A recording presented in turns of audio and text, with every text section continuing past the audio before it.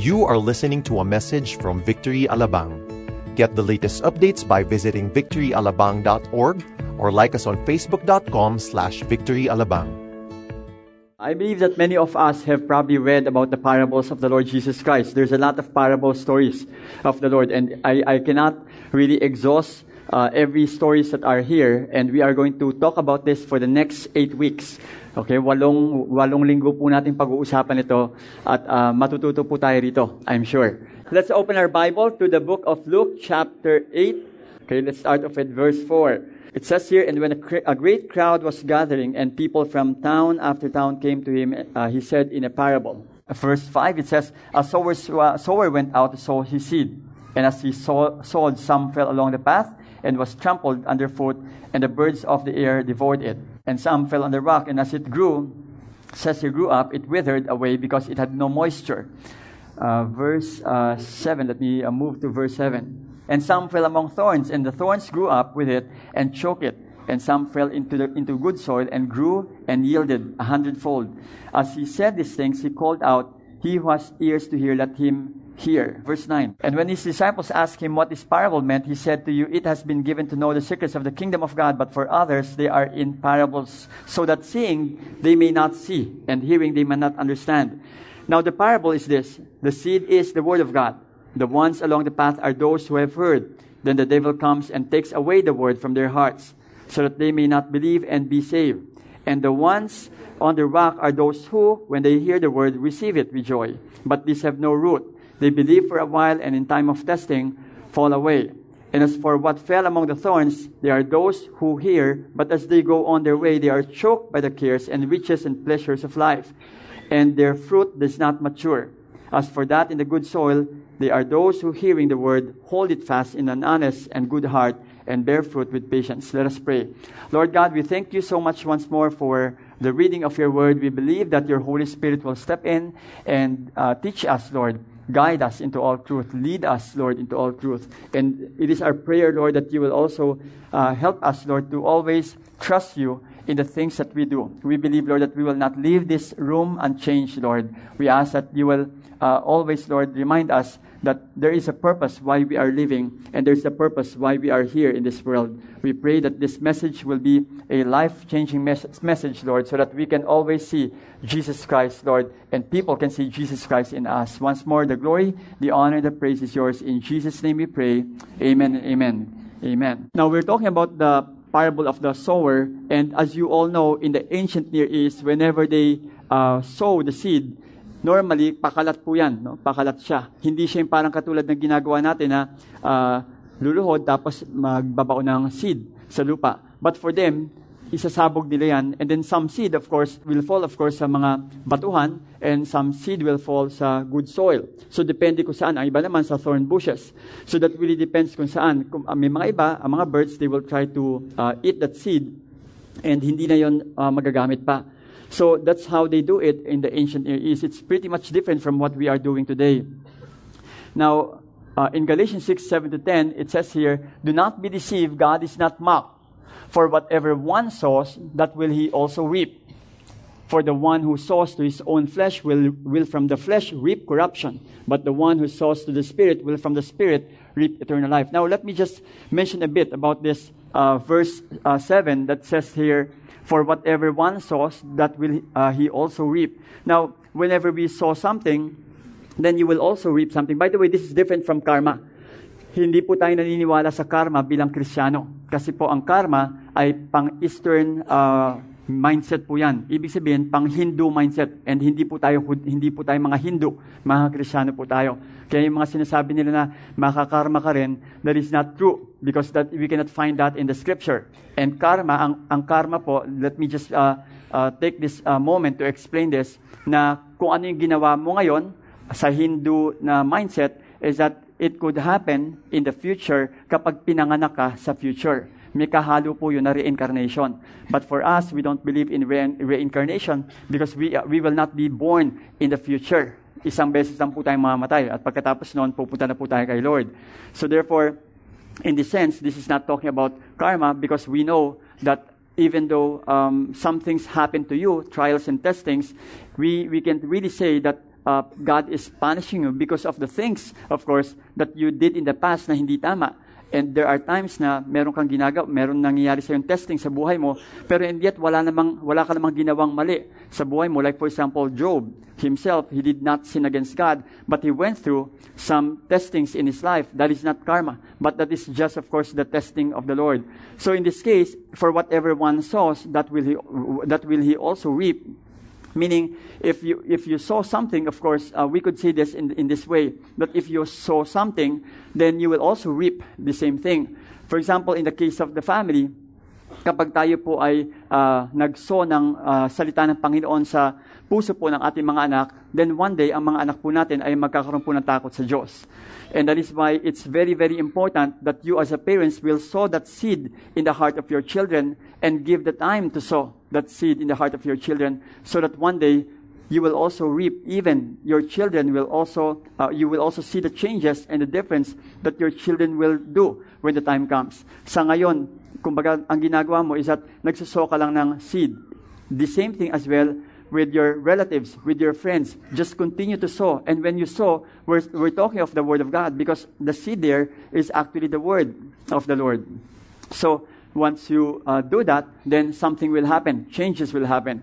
And again, we also have here in verse 9, and let us not grow weary of doing good, for in due season we will reap if we do not give up. So then, as we have opportunity, let us do good to everyone, especially to those who are of the household of faith. In other words, whatever that you do, especially for the Lord, and if you are sowing that kind of seed, then one day you will reap that.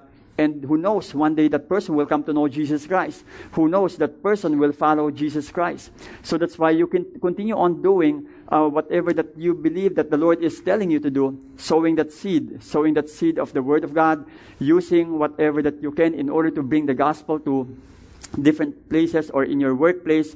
Just continue on doing that because one day, these people will surrender their life to Jesus Christ pagdating ng araw. There was a time wherein yung aking kaibigan, my friend, he shared the gospel to me. But more than that, ang tinitingnan ko talaga sa kanya, yung kanyang changes. In other words, yung transformation niya. Dahil imagine, kami mga magbabarkada, I'm still studying during the time. And how many are we? Mga 13 kami na mga magbabarkadang lalaki. Pero bukod tanging nag-iisa siya na born again. So, every time na lumalabas kami, nagiinuman kami, tinitingnan ko personally kung anong o-order niya. So kami, ang o-order namin, mga beer at mga alak, pero siya, ang o-order niya, juice. So sabi ko sa kanya, alam mo, ang talaga, number one talaga na nagtulak sa akin rin para maniwala sa mga sinasabi mo, yung talagang pagbabago mo sa buhay. In other words, nakita ko that there is really a change in you because kapag nakita kong double standard ang buhay mo, hindi ako maniniwala sa'yo. I will not really believe you, especially the things that you are saying, because you are not living out your faith. And that is why we as a Christian, if we want to win people for the Lord, we don't have to live a double standard kind of life. Wag po kayong mabubuhay sa isang double standard na life na kapag Sunday, Kristiyano kayo, pagka halimbawa Monday to Saturday, nasa kaaway kayo. Kaya nga lumalabas, ang nangyayari, praise the Lord pagka Sunday, tapos erase the Lord pagka Monday to Saturday. Kung bagang ginagawa nyo, tinatanggal nyo ang Panginoon sa sistema ninyo. I hope that will not be in our way. We hope that these people will really see our life consistently living, our life as a Christian. And so, you are sowing that kind of seed as well in the lives of these people. Now, in the book of Luke, chapter 6:45, it says, the good person out of the good treasure of his heart produces good, and the evil person out of his evil treasure produces evil. For out of the abundance of the heart, his mouth speaks. In other words, kapag punong-puno po tayo ng salita ng Panginoon, punong-puno po tayo ng kanyang mensahe, then it will really come out of our mouth. Lalabas po yan. I mean, you will notice, ang mga Kristiyano po, kapag halimbawa nagkwento po yan, palaging kasama si Lord sa kwentuhan. Naalala ko tuloy isang case ng isang tatay sa kanyang anak. Sabi niya, alam mo, parang ang dating mo sa akin, parang ang yabang mo. Sabi niya sa anak niya. Sabi, bakit naman po? Kasi pag nagkwento ka, parang akala mo, parang dikit kayo ni Lord eh. Parang dikit kayo ni Lord. Parang, alam mo, sabi ni Lord, kinausap ako ni Lord, sabi ni Lord, para bang, ba't ako hindi nangyayari sa akin yun? Sabi ni Lord, kinausap ako ni Lord, alam mo, ito hindi na pinapagawa sa akin ni Lord. Ganun po ang isang Kristiyano kapag halimbawang nakikipag-usap kayo sa kanya. Laman ng bibig po palagi niya ang Panginoon. And you will notice that in your life as well. Because whenever you talk to people, sometimes you will mention the Lord in your conversation. And sabi mo kasi, sabi ni Lord kasi, ibigay ko sa iyo to. O kaya sabi ni Lord, kinausap ko nga si Lord kung saan ako magtatrabaho. Something like that. And sometimes, people are really amazed. Parang masyado kayong dikit ni Lord. Parang, bakit ako hindi nangyayari sa akin yan? Because, that is the abundance of your heart. Lumalabas sa puso mo. Lumalabas sa puso mo. Dahil, you are always diving in His Word, and at the same time, connecting with Him always. So whenever you connect with the Lord always, then you will really see that it will just come out, in your conversation. And again, that is, of course, speaking of out of the abundance of the heart, the mouth will speak. Now, we're going to talk about preparing the heart for the Word of God because we're really focusing on the Word of the Lord. And the seed here is the Word of God. And every time that we speak, it will really come out of our heart. So, preparing the heart for the Word of God. Well, first here is that we have to avoid a confused heart. Whenever we prepare our heart, let's avoid a confused heart. The Bible is clear when it says in Luke chapter 8, let me just read verse 12, the ones along the path are those who have heard, then the devil comes and takes away the word from their hearts. Inaalis po ng kaaway, ng diablo, ang salita ng Panginoon sa kanilang puso so that they may not believe and be saved. In other words, kapag halimbawang hindi po yan lumanding, yung salita ng Panginoon sa isang matabang lupa, the tendency is that the enemy will be the one to get it at hindi yan magbubunga. It will not, no? It will not. Now, it is interesting because it says in Proverbs 4:23, it says, guard your heart more than anything else because the source of your life flows from it. Now, it says there, the word heart there really means will, feelings, or intellect. Magkarugtong po yan lahat. Will, feeling, at saka intellect. Whenever you talk to a Jewish person or a person during the time, pag sinabi ng, in fact, yung word na heart po na yan, hindi talaga, sa kanila, lumalabas para siyang kidney ang dating, no? Because sometimes when we say mahal kita ng buong puso ko, sa kanila there's a tendency na ang puso na yun hindi yung puso talaga kundi yung kidney mismo. Hindi ang sama naman pakinggan kapag sinabi sa atin yon, mahal kita ng buong atay ko. Okay? Hindi na, parang samang pakinggan. Sa atin kasi mas maganda pakinggan yung puso Mahal kita ng buong puso ko. So therefore, whenever it says guard your heart, you have to guard your heart. That simply means that you have to not just guard your heart, but also at the same time your emotion and at the same time your intellect. Because if you will not guard your heart in that area, lalabas, pwedeng gamitin ng kaawayan. And all of these things, of course, the enemy will just rip or get, the word of the Lord. Tapos ang mangyayari niyan is that because those people, hindi sila guarded do sa area niyon. Especially, we're talking here of the unbelievers. No? We're talking of those people who have not known the Lord.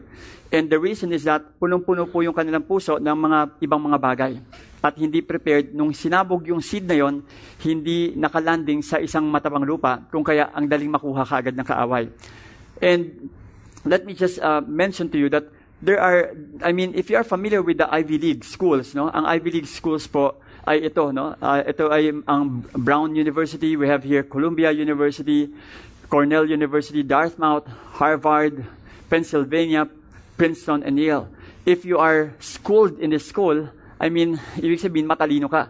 You are really one of the elite students kapag halimbawang ikaw ay kasama rito. Now, this school, ito pong mga school na ito, nagsimula po sila sa magandang standing, meaning sa Kristiyano. Okay, so the school were started most by Christian believers. In fact, one book says, in the name of education, it says, virtually all the Ivy League schools, namely Harvard, Yale, Princeton, Brown, Stanford, Dartmouth, University of California, University of Pennsylvania, and so forth, were the outgrowth of Christian education. So, imagine, doon nagsimula. Pero ngayon, ang nangyari, naging liberal na po ang mga schools na ito. They became so much liberal already. Kumbaga, ang nangyari is that hindi nila pinansin ang salita ng Panginoon. But before, those schools, ang purpose po ng mga school na yon is really to raise up future ministers and future missionaries. Yun talaga yung unang goal nila, purpose nila. If you go to their motto, I mean, their motto is really coming from the word of the Lord. Galing sa salita ng Panginoon.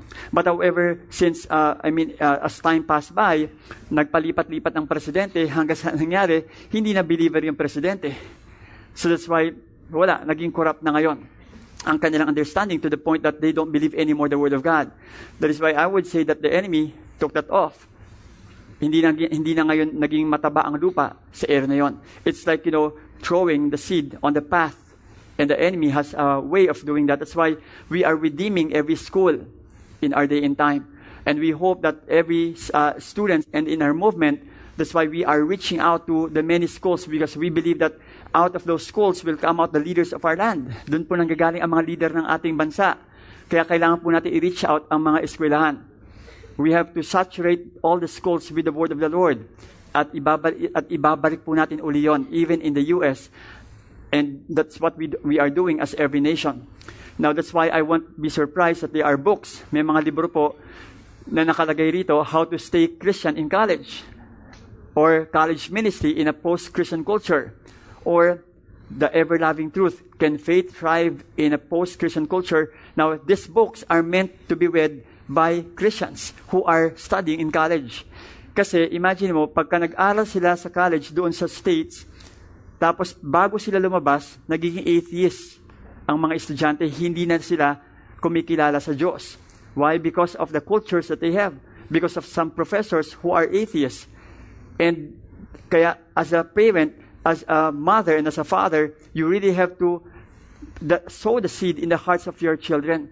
Huwag niyo pong hayaan na hindi niyo po gawin ang inyong responsibility to really sow the seed of the gospel in the hearts of your children. Because one day, the faith of our children will be tested. Darating po ang araw na ang kanilang pananampalataya po ay matetest pag sila po ay kasama na nila ang kanilang mga kaklase at mga kaibigan.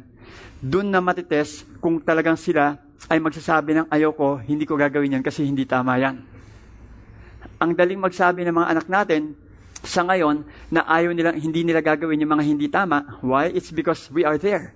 But if they are already with their friends, let's see how the Word of God will work in their life when the time comes. And even the Holy Spirit of the Lord will also move in their life. And they will say no to sin, kahit na hindi ka nakatingin. That is why as a parent, this is our responsibility to even sow that seed in the hearts of our children. Allow it to land in a good soil. Deuteronomy 6:4-7 says, Hear, O Israel, the Lord our God, the Lord is one. You shall love the Lord your God with all your heart and with all your soul and with all your might.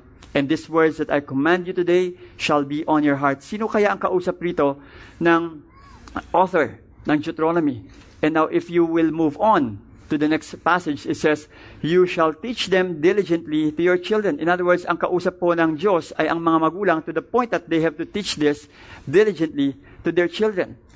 That is why if a seed is sown in the path, then lalabas yan, lalo na kung halimbawa ang lupa ay hindi po pataba, then ang tendency po niyan ay it will be taken. That's why, again, our responsibility here is to really sow, not just to our children, but even to the people around us.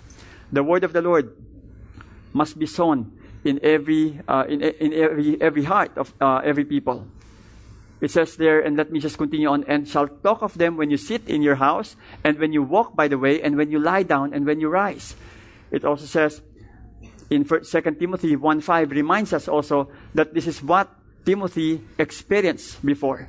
Sabi dito, I am reminded of your sincere faith. Sabi ni Paul, a faith that dwelt first in your grandmother Lois and your mother Eunice, and now I am sure dwells in you as well. So imagine how the grandmother planted the seed in the heart of the mom of Timothy, and then Timothy also received the word from his mom. Sunod-sunod. Kaya nga, again, speaking of this word, wag po nating hayaan, don't get out of that responsibility, but always fulfill your responsibility to remind them. Kumbaga parang, wag mong hayaan na hindi mo pag-usapan ang Panginoon wherever you go. And that is your responsibility. If you have loved ones who have not yet known the Lord, asawa mo, or mother mo, or tatay mo, you just have to always plant that seed. Kumbaga, hindi mo alam kung kailan tutubo yan. And there will be a time wherein they will come to know Jesus Christ already as Lord and Savior. And that's the power of the word of the Lord. Always be reminded of that. Aside from and this will of course avoid confusion on their end. Because kapag halimbang malinaw po ang pagkakalatag po natin ng salita ng Panginoon sa kanila, then they will not be confused. And eventually, they will be strong to embrace the word of the Lord. They will be strong to embrace the truth of the word of the Lord. Second is that you have to avoid a wobbly heart as well. Whenever you plant a seed, it also even avoids us having this wobbly heart. When I say wobbly heart, ibig sabihin yung umuuga na puso. Umuuga, yung tipong hindi po maganda ang pundasyon. Meron po mga tao na kapag halimbawang sila po ay tumanggap, no? Ibig sabihin, when they receive the word, yung puso hindi po prepared to the point na umuuga, ang pundasyon hindi po nakatuntong sa Panginoon. Now, let me just read first in verse 13. And the ones on the rock are those who, when they hear the word, receive it with joy. But these have no root. They believe for a while, and in time of testing fall away. Let me just dissect this in a few moments. It says here, and the ones on the rock are those who, when they hear the word, receive it with joy. Receive it with joy. Emotional sila, tuwang-tuwa sila. Kumbaga para makikita mo na, di ba may mga taong ganon na, naku, nagkabalikan na kami talaga nung tinanggap ko si Lord, nagkabalikan na kami. Nung tinanggap ko si Lord, alam mo na, promote ako. Nung tinanggap ko si Lord, talagang tuwang-tuwa. Para bang ang nangyari, nakasandal yung pagtanggap nila sa promotion. Nakasandal yung pagtanggap nila doon sa pagbalikan nila ng dalawa ng boyfriend niya. O kaya, nakasandal yung pagtanggap niya sa Panginoon sa kanyang pagaling. And what if you are tested again in that particular area? Paano kung na-test ka ulit sa area na yon at sasabihin mo, ako, ba't ganito? Ba't naulit na naman? Siguro hindi totoo. So kaya, the tendency is that for you to shy away and not attend and not read the Bible and not pray to the point that you will now become cold in your relationship with the Lord. And people, fall away. They just do the things that they want to do, tapos hindi na sila babalik minsan sa fellowship. O kaya hindi na sila atin na church. Why? Because something happened to them already. Parang feeling nila, ba't ganyan? Ba't ginawa sa akin ni Lord yan? To the point that they will blame the Lord for the things that happened in their life. Now, in Luke 6:46-49, it says here, why do you call me Lord, Lord, and do not do what I tell you? Everyone who comes to me and hears my words and does them, I will show you what he is like. Ito nga yung explanation dito ni Jesus. He is like a man building a house who dug deep and laid the foundation on the rock. And when a flood arose, the stream broke against the house and could not shake it because it had been well built. In other words, once a house is built on the rock, then it's impossible for you to really shake that. Hindi yan uuga, hindi yan magigiba because it's on the rock. Sa Israel po, when I went there, ang mga bahay po ay nakatayo po yan sa gilid normally kasi bulubundukin po kasi roon. So whenever they build a house, kailangan matibay yung pagkakatayo ng bahay na yun sa bato. And they don't want to build their house on a sand because wala po, kumbaga may mga bahay po na nasa gilid po ng bundok. That's why they have to build it on that particular rock. And that simply means the foundation should be strong. And that foundation is none other than Jesus Christ. That's why he used that illustration. In the next verse it says, but the one who hears and does not do them is like a man who built a house on the ground without a foundation. When the stream broke against it, immediately it fell. And the ruin of that house was great. Talagang as in bagsak agad. Now, you will never notice kapag halimbang wala po tayong salita ng Panginoon, kapag hindi po tayo na-feed spiritually, you may be okay now, but after a few months and a few years, pag hindi po natin kinoconnect ang sarili natin sa Panginoon at sa salita niya, there will be a time that there will be an implosion that will happen. Ibig sabihin, unti-unti, dahan-dahan, manlalamig tayo, unti-unti, dahan-dahan, lalayo tayo, to the point that hindi mo alam, yung pala, malayo ka na sa Panginoon. Ang tawag po doon is implosion. Well, what is implosion? Let me just show you a building that was imploded inside. Now, notice that implosion is something that is happening inside. Ang ginawa nila, kinabitan nila ng mga matitinding, hindi sito ha, okay? Baka iniinom yata yung sito eh. How do you call it? Explosive? C4, okay? Sasabihin ko sana C5 eh. Okay? Kalsada yun eh. C4, okay? Sa mga pillars niya. To the point that when they nag-explode yun sa inside, so implosion ang tawag ron. It is like also a spiritual implosion on our end. A spiritual implosion happens where an intense inward collapse is slowly taking place that may lead to a callous heart. This spiritual condition many times has a hard time recovering. Kaya nga kailangan maging maingat po tayo pagdating sa nangyayari po sa ating buhay. If there are times wherein we feel like we are already, drawing ourselves apart from the Lord and far away from Him, then we have to be reminded to go back to Him once more and say, Lord, Panginoon, masyado na yata akong focus sa iba. Lord, ang nangyayari, parang nagiging wobble na yung aking yung puso ko, hindi na nakatayo sa pundasyon. That is why I have to go back once more to You. That's why I would say that this spiritual implosion could happen if we will place our foundation in, something else. Kapag nilagay natin sa ibang mga bagay. There are people who place their foundation on money. Kapag marami kang pera sa bangko, okay ka. Pero paano kung halimbawa wala na? O kaya kapag halimbawa medyo nagdidipit na ang pera mo sa bangko. O kapag wala ka na masyadong pera para ipambayad sa tuition ng anak mo. Then, all of a sudden, ang mangyari, mag-iisip ka na ngayon na mangutang to the point that mababaon ka sa utang at pagagalitan mo si Lord, sasabihin, Lord, bakit ganito? Ba't niyo ko hinayaan magkaganito? Sisisi mo ang Panginoon. Ikaw naman ang nangutang. Money could be a result of that. If you will, stand on the foundation of money. Other people will also stand on the foundation of emotion. Emotion, pagdating sa mga relasyon, relationship. Kapag halimbawang, sabi nga ng iba, meron akong isang kakilala, sabi niya, tinanong ko siya, sabi ko, bakit walang picture ng asawa? This person is not a believer, no? This person is not a Christian. Tinanong ko siya, sabi ko, bakit wala yata ang picture ng mister mo? Okay, sa wallet mo. Ba't picture ng mga anak mo? Ay, okay lang, kahit na walang picture ng mister ko, yung mga anak ko ang importante sa akin. Parang gusto kong sabihin, paano kung nawala ang mga anak mo? Kunyari, may nangyari. And there are people na bumibigay kapag halimbawang ang kanilang mahal sa buhay ay kinuha ng Panginoon. To the point na manlalamig sila at lalayo sa Panginoon. And that will also, of course, test our faithfulness to the Lord. Na ang nangyari is that dahil lang ba sa nandyan, kompleto tayong lahat, malapit tayo sa Panginoon, paano kung merong time na na-test tayo sa area na yon? What will happen to us? And remember, God has a way of rocking our world. Meron pong way ang Panginoon para ugain ang mundo natin kapag nakikita po niya na ang ating atensyon ay kinukuha na po na isang persona o na isang bagay. Hindi niya po hahayaan na makuha natin yung isang bagay na yon at mapalitan po siya sa ating puso. God will do something about that. That is why we have to always be careful to always go back to Him and say, Lord, it's all about You. It's not about my family. It's not about the people around me. It's all about You. God has a way of rocking our world. People sometimes also try to, lean on their family. Not just family, but also in their career. Paano kung halimbawang na-kick out kayo sa trabaho?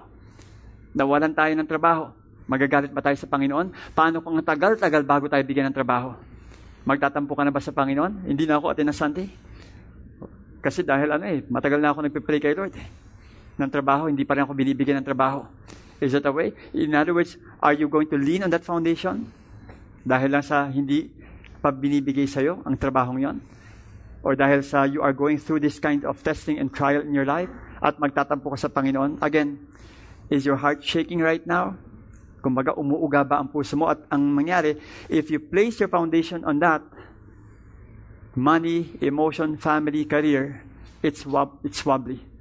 Hindi po uubra yan. Babagsak yan pagdating ng araw. In other words, it cannot sustain.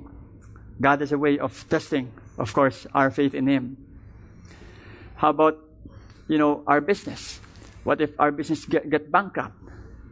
O kaya nalugi? O kaya may nangyari? Are we going to hate the Lord? Are we going to say, Lord, ba't ganito? Nagbabayad naman ako ng tama sa BIR. Honest naman ako sa lahat ng transaction ko. Bakit yung isang kasama ko, hindi honest? Nagpa-prosper yung business niya. At may kotse pang bago. Ako, ito ko pa rin yung kotse ko. 1979 model pa rin. Ba't ganun, Lord? Again, it is not about the things around us, but it's about our heart. Nasaan ba ang puso natin? Business, health. Pag nauga tayo sa ating health, kapag halimbawang tinamaan tayo ng isang sakit, at pag sinabi ng doktor na 2 taon na lang, at magtatanong ka sa Panginoon, Lord, bakit ganito? Active pa man din ako sa ministry. Lahat ng tao kinakamayan ko, Lord. Nakangiti ako palagi, Lord. Ba't ganito? Ano nangyari? May ginawa ba akong mali? May kasalanan ba ako, Lord? And sometimes, people tend to check themselves and say, Lord, may kahit na wala kang ginawa, talagang uungkatin pa, Lord, may ginawa yata ako, Lord. Parang feeling mo, parang si Lord, parang pinapagalitan ka at pinaparusahan ka. Again, God will not do that, but there are times wherein there are testings in our life. That's why don't allow your heart to be wobbly. Huwag po natin hayaan na umuga po ang ating puso. Our foundation must always be on Jesus Christ. And last is, of course, experience. Pagdating sa mga experiences. And some people, especially with what happened in Tacloban, may mga tao po na bumigay po sa kanilang pananampalataya because of they have seen a lot of dead people. They've experienced a lot of dead people. And they've talked to some women that, let's say, for example, that this lady experienced, let's say, rape, multiple rape. And sasabihin nila, Lord, bakit niyo inalaw itong bagay na ito? Bakit nangyari ito? Siguro wala talagang Diyos. And they will now question the existence of God. Do not even allow that to happen. Always put your foundation on Jesus. And the problem is that these things, ito pong mga bagay na ito, mas malalaki kaysa sa pangalan ng Panginoon. Lumili ituloy ang pangalan ng Diyos. Para bang nakasandal yung ang Panginoon dito sa lahat ng ito, sa pilar na ito. That's why, speaking of that, we have to again knock that off. Kapag ang dali pong bumigay kapag nandun po ang ating pundasyon. Bibigay po yan, one day or another. That is why we have to always hang on to the Lord. Cling on to Him. Romans 9:21 says, a potter has the right to do whatever he wants with his clay. He can make something for a special occasion or something for everyday use from the same lump of clay. Sino ba tayo para tanungin ang Lord at questionin siya at sabihin, Lord, wala kayong karapatang gawin ito sa akin. We have no right to say that. God will do whatever that He will do in our life for His own glory and honor. Are you aware of what happened to the blind person? Yung blind person, in fact, sabi nga ng mga apostles, sinong may kasalanan? Siya, yung mga magulang niya. Pero ang sagot ni Lord is different. Sabi niya, Jesus answered, it was not that this man sinned or his parents, but that the works of God might be displayed in him. In other words, you just don't know. What if, for example, you have encountered this kind of testing in your life at pagdating ng araw, this will result and rebound to the glory and honor of the Lord, then so be it. Ang Panginoon pa rin ang mapapapurihan sa mga nangyayari sa ating buhay. Tandaan nyo, ginagawa po ng Panginoon ang storya natin. May mga testimony po tayo. At ang ilan sa atin, marami sa atin, most probably, in the making yung mga storya. In the making. Tandaan mo, do not think that God is trying to play with you. But God is building our own story so that our life can give glory and honor to Him. Maaaring sabihin mo, Pastor, dumadaan ako sa ganitong pagsubok na aking buhay. Ibig sabihin yan, may sinusulat ang Panginoon, sinusulat niya yung istorya mo. At dapat maging excited ka. Mas matindi pa to sa mga teleserye. Yeah, mas matindi pa to. Kasi pangalan ni Jesus ang maitataas dito. Tandaan mo, pangalan niya ang maitataas dito, hindi pangalan natin. That is why, speaking of this foundation again, dapat ang Panginoong Jesus ang nasa pilar na makikita po natin. At ang lahat po ay nasa taas lang noon. And you will see the difference. It will be so strong. It will not be wobbly. Na kahit na anong klaseng dumating sa ating buhay, trials, difficulties, and testings ang dumating, hindi po kayang gibain yan. Antibay po yan. Napakatibay po yan. Aatras po yan. That is why we have to understand that with Jesus Christ, it's a sure foundation. The Bible is clear when it says, 1 Corinthians 3:11, for no one can lay a foundation other than that which is laid, which is Jesus Christ. Aren't you glad that Jesus Christ is our foundation? Aren't you glad that I believe that He deserves glory and honor. Jesus Christ is our foundation. Kaya, paki-remind naman yung katabi yung sabihin mo, si Kristo ang ating pundasyon. Sabihin mo sa Kanya, si Kristo palagi ang ating pundasyon. Okay? Si Kristo ang pundasyon. Hindi yung boyfriend mo ang pundasyon, ha? Hindi yung girlfriend mo, ha? Hindi yung pera mo sa bangko ang pundasyon. Hindi yung health mo ang pundasyon. Si Kristo ang pundasyon natin. Siya ang pundasyon natin palagi. Don't allow your hearts to be wobbly. Third is that avoid a compromising heart. Huwag po tayo magko-compromise. Do not even compromise. What do I mean by this? In Luke 8:14, it says here, and as for what fell among the thorns, there are those who hear, but as they go on their way, they are choked by the cares or by the anxiety, okay, and riches and pleasures of life, and their fruit is not mature. Now, let me focus on the word cares. Yung cares po na ito, may rim na po ito, which is of course anxiety also. It could be translated as anxiety. Yung anxious ka palagi, nag-iisip ka palagi, di ba? May mga iba kasi talagang walang magawa, gusto lang mag-isip palagi. Talagang gusto niya mag-isip palagi, gusto niya magka-problema palagi. Para bang, parang trip lang niya magka-problema. Talagang as in para bang, pwede ba magpahinga ka naman sa kaiisip? Kasi walang mangyayari sa'yo kapag halimbawa isip ka na isip. I mean, ibigay mo lang kay Lord yan. I mean, give it to the Lord. There are people, meron akong isang, nakilala isang tao na, so sobrang isip niya, para bang lahat na lang ng gagawin niya, parang may mangyayari. Okay? Ayoko sa mga masisikip na mga lugar, baka mamaya bigla ako atakihin. Ayoko magpaiwan sa bahay, baka mamaya masunog yung bahay. Lahat na lang ng mga hindi magaganda na iisip. Sabi ko, release yourself from that. That's a spirit. That's a spirit of depression, spirit of fear. Release yourself from those things because it is not really good. It will shorten your life. Iikli ang buhay mo dyan. And people tend to compromise in that area. Now, I would say that cares as well, yung cares and anxiety, is also something that we could say na kapag halimbawang masyado ka nag-aalala sa future mo, kaya ang nangyari, pagdating sa pera, trabaho ka ng trabaho, kahit ka ng kayod, pati Sunday, talagang kahit ng kayod, hindi ka na nakakaalala sa Panginoon. At wala na. Hindi ka na nagsishare ng gospel. Hindi mo lang binabanggit si Jesus sa trabaho mo. Kasi nakafocus ka na lang sa, I have nothing against money. We need money. Praise God because we have jobs and we have business. But the point here is that if you are so much focused on what you're doing, especially in the area of money, something is wrong that you forget the Lord already. Pag nakakalimutan po natin ng Panginoon. Kaya nga po hindi ko palagi, naalala ko palaging kwentong yun talaga. Kapag meron isang pastor na pinag-pray yung isang member ng kongregasyon. Sabi, pastor, pag pray ako, wala akong trabaho. Ganun ba? Ilang taon na, matagal-tagal na, pastor. Sige, pag-pray kita, Lord God, bigyan niyo po siyang trabaho, Lord. Talaga pinag-pray siya na, Lord, I pray that you will open the door for him to be able to work, Lord. And after a prayer, talagang, medyo naging busy. At it took months, it took years, at nakita sila ng pastor sa loob ng mall. Sabi, hindi ka nga rito, ang tagal natin hindi nakita. Uy, pastor, sorry alam mo, unanswered prayer. Pagka-pag-pray niyo po talaga, noong week na yon, nagka-open door talaga. Hindi nanggap ako sa trabaho, na-promote na po ako, pastor. Ay, talaga, hindi ka nga rito, mag-pray nga kita uli. Lord, tanggalin niyo nga po ng trabaho to, Lord. Dahil masyadong busy na sa kanyang nawawala ng panahon sa inyo, Lord. Ayoko ipag-pray sa inyo, okay?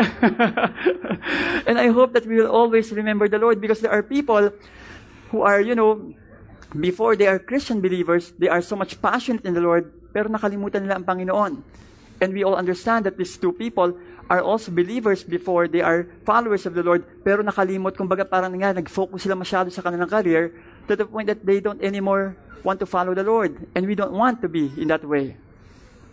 And it happens. Kahit na hindi sa mga sikat, kahit sa mga ordinaryong tao, it happens. That is why don't compromise your faith. Huwag po natin i-compromise ang ating pananampalataya. And He said to His disciples, therefore, I tell you, do not be anxious, do not worry. Do not worry. Sabi natin, do not worry. Do not worry. Sabi mo sa katabi mo, do not worry. Do not worry. Do not worry, therefore I tell you, do not be anxious about your life, what you will eat, nor about your body, what you will put on. Huwag kang mag-alala sa isusuot mo. Huwag kang mag-alala sa kakainin mo. Huwag kang mag-alala. Do not worry about those things. It says there, for life is more than food and the body more than clothing. Huwag kang mag-alala. Don't worry about that. Consider the ravens. They neither sow nor reap. They have neither storehouse nor barn. And yet God feeds them. Oh, how much more value are you than the birds? And which of you, by being anxious, can add a single hour to his span of life? If then you are not able to do as small a thing as that, why are you anxious about the rest? Let me move on to the next verse. In verse 29, jumping to the verse 29. And do not seek what you are to eat and what you are to drink, nor be worried. For all the nations of the world seek after these things. Yung mga hindi mananampalataya, they seek after these things. And your Father knows that you need them. Alam na po ng Diyos ang pangailangan natin. Hindi po natin kailangan mag-compromise sa ating pananampalataya. Alam na ng Diyos ang ating mga kailangan. Instead, ang sabi dito, seek His kingdom. And these things will be added to you. Huwag kang mag-alala. Huwag kang masyadong para bang nag-aalala ka sa future mo. Kumbaga, ang focus mo palagi yung mga bagay sa mundong ito to the point that, hindi mo na nagagawa yung dapat mong gawin para sa Panginoon. Masyado ka ng abala sa paghahanap. Pastor, kasi 40 na ako eh. Wala pa rin talaga, naliligaw eh. I mean, just focus on the Lord and His kingdom and you will see. I mean, God is already preparing that person for you. Huwag kang mag-alala. Okay? Focus on His kingdom. Focus on Him. Nag-aalala ka pa. This book says, the Theological Dictionary of the New Testament says, the New Testament realizes that life is swayed by care. Itong life po na to ay swayed by care. Concern is unavoidable, but it is given a new orientation.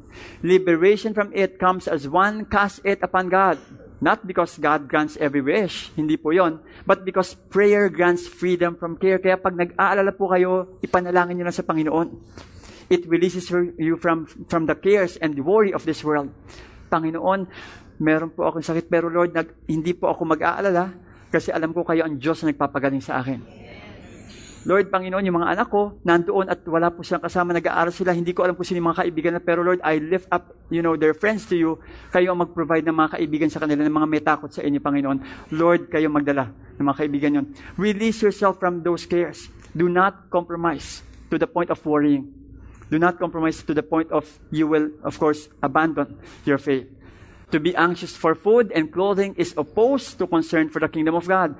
Naturally, we have to work. But we cannot secure life by care. Our concern must be what? The kingdom. The kingdom. Nagtatrabaho ka, focus on the kingdom of the Lord. Lord, kaya ako may trabaho kasi, Lord, alam kong gagamitin niyo ako rito. Lord, kaya ako na-promote kasi, Lord, hindi para lang sabihin sa kanila na na-promote ako. Pero, Lord, to influence the people, under me for Jesus Christ. Lord, kaya ako magkakaroon ng asawa. Hindi dahil sa ayokong tumanda ng mag-isa. Kasi alam kong dalawa kami, partner kami in advancing your kingdom. I mean, that's how you think. Come on, give God a praise. Kasi minsan alam niyo po, kasi ang tao po talaga makasirili. By nature, selfish po talaga ang tao. That is why we always have to deflect it to the Lord and say, Lord, this is all for you. It is not about me. Gumaling ka, it's not for you, it's for the Lord. In other words, release yourself from those compromises of focusing on yourself. Luke 8:14 says, and as for what fell among the thorns, they are those who hear, but as they go on their way, they are choked by the cares and riches and pleasures of life. The word riches here means abundance, external possessions. And I hope that this will not also compromise us to the point na dahil marami lang tayong gamit, malaki ang bahay natin, para bang, hindi ako makakapunta ngayong Sunday kasi ang daming nililinisin sa bahay. Kasi medyo 5 kwarto eh. Parang gusto sabihin, Lord, ibalik ko kaya sa 2 kwarto yung bahay mo para makaalala ka sa akin. Marami kasing coaching dapat linisin eh. Okay, kasi dadalhin ko pa lahat sa sa mga palinisan sa mga car wash. Noon dati, nung isa lang ang coaching mo, okay pa, nakakaalala kay Lord. Nung medyo 2 na coaching, 3 na coaching, hindi na malaman kung anong gagawin. Riches, external possessions, pleasures of life. But Sunday na Sunday, whole day ang spa. Hindi nakaalala sa Panginoon. Umaga, spa. Pagdating sa hapon, yung pagpapagawa, sa buhok naman. Pagdating sa gabi naman, yung sa nails naman. Wala nang oras. Sunday na kasi pastor, yun na talaga rest day ko eh. Ang rest day yung Sunday, to the point na Monday na naman hanggang Saturday, trabaho, nawala ng oras sa Panginoon. Again, sometimes these things happen. That's why do not allow the sensual pleasures, again, to really draw us away from the Lord. Yung senses po natin.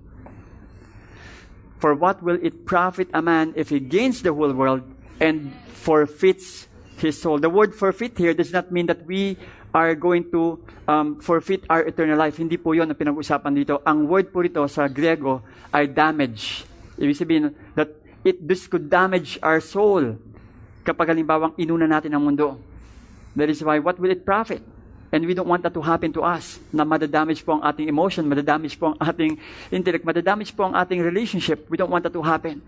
But we will always, align everything in accordance to the will of the Lord. And last is anchor in God's Word. Anchor in God's Word. Sino po rito meron po kayong Bible, physical Bible? Physical Bible, sige, taas po ang kamay. Okay, yan, physical Bible, electronic Bible. Ayun, mga modern na. Yeah. And I hope that we will read that always. Basahin po natin, anchor yourself on God's Word. As for that, in the good soil, there are those who, hearing the Word, hold it fast in an honest and good heart, and bear fruit with patience. Bear fruit with patience. Kapag halimbawa po naka-anchor po tayo sa salita ng Panginoon, then we are bearing fruit. Ano po ba yung mga fruit ng Holy Spirit? But the fruit of the Spirit is love, joy, peace, patience, kindness, goodness, faithfulness, gentleness, self-control. Against such things, there is no law. Lahat ng yun lalabas po sa ating buhay. It will come out. Hindi po niyo pipilitin yan. Lalabas po yan if we anchor ourselves on the Word of the Lord. And people will see that in our life as well. Makikita po yan. Hindi po yan yung parang pinipilit. Hindi po kinakalburo yan. Yan po ay lalabas ng kusa. As long as we anchor ourselves on the Word of the Lord. Psalm 1:1-3, and I hope that we will remember this. Blessed is the man who walks not in the counsel of the wicked, nor stands in the way of sinners, nor sits in the seat of scoffers, but his delight is in the law of the Lord, and on his law he meditates day and night. Not read, but meditates day and night, it says there. And sabi dito, he is like a tree planted by streams of water that yields its fruit in its season, and its leaf does not wither. In all that he does, anong nangyari? He prospers. That's what the Lord wants. He wants us to prosper. And He wants us to, of course, experience abundant life as we live our life here in this world, so that we can be a blessing and a channel of blessing and an instrument of blessing to the people around us, so that we can lead more people for Jesus Christ. And I pray and I believe that as we do this, anchor ourselves on the Word of the Lord, a lot of things will happen. Go back to the Word of the Lord. Babalik ulit tayo ron sa salita ng Panginoon. At the end of the day, it is not us who is sowing the seed. It's actually the Lord Jesus Christ Himself. Siya po ang nagsasabog ng seed na yon. And we can see this in Matthew 13:37. He answered, the one who sows the good seed is the Son of Man. That's why we have to be grateful always to the Lord and say, Lord, I want the seed to land on the good soil, because once it lands on the good soil, it will grow. Can we all stand up right now? Think about these things. Is your heart wobbly right now? Medyo umuuga ba ang puso mo? Are there some compromises that are happening in you? Or are you confused? There are some confusion right now at the back of your mind. It is our prayer that you will anchor yourself on the Word of the Lord. Go back to the Word of the Lord. Go back to Him, the Word of God. And if you need prayer in this area and saying, Pastor, can you pray for me? That I will once more go back to Him. Anchor my faith on the Word of God. Believe in His Word. There are a lot of things that are happening in my life. Sometimes, na out of focus ako. And I need once more to be refreshed and to go back to His promises. If that is you, without looking around, just raise up your hand right now. Let me pray for you right now. Lord, I pray in the name of Jesus that you are going to remind your people, Lord, to go back once more to your word. I believe, God, that you are rekindling their hearts. You are rekindling, Lord, their spirit, letting them know, Lord, that it's time for them to meditate on your word. I pray, God, that they will not just read your word, but meditate on your word. And I ask, God, that you will also remind them of your promises. There's a lot of promises in your word, 3,000 plus promises that are there in the word. And I ask, Lord, that you will always speak to them and remind them of your faithfulness. God, thank you so much for even releasing them from confusion, releasing them, Lord, from a faulty foundation. Release them, Lord, from anchoring themselves, Lord, from those pillars of emotion, pillars of family, pillars of business and even career that are so much wobbly. But Lord, teach them, Lord, to always anchor on you. Put their feet on that solid ground, the foundation, who is none other than Jesus Christ. Thank you so much, Lord, for your love. And I pray, God, that you will continue to hold them by the hand and use them for your glory and honor. This we pray in Jesus' name. Amen and amen. Thank you, Lord.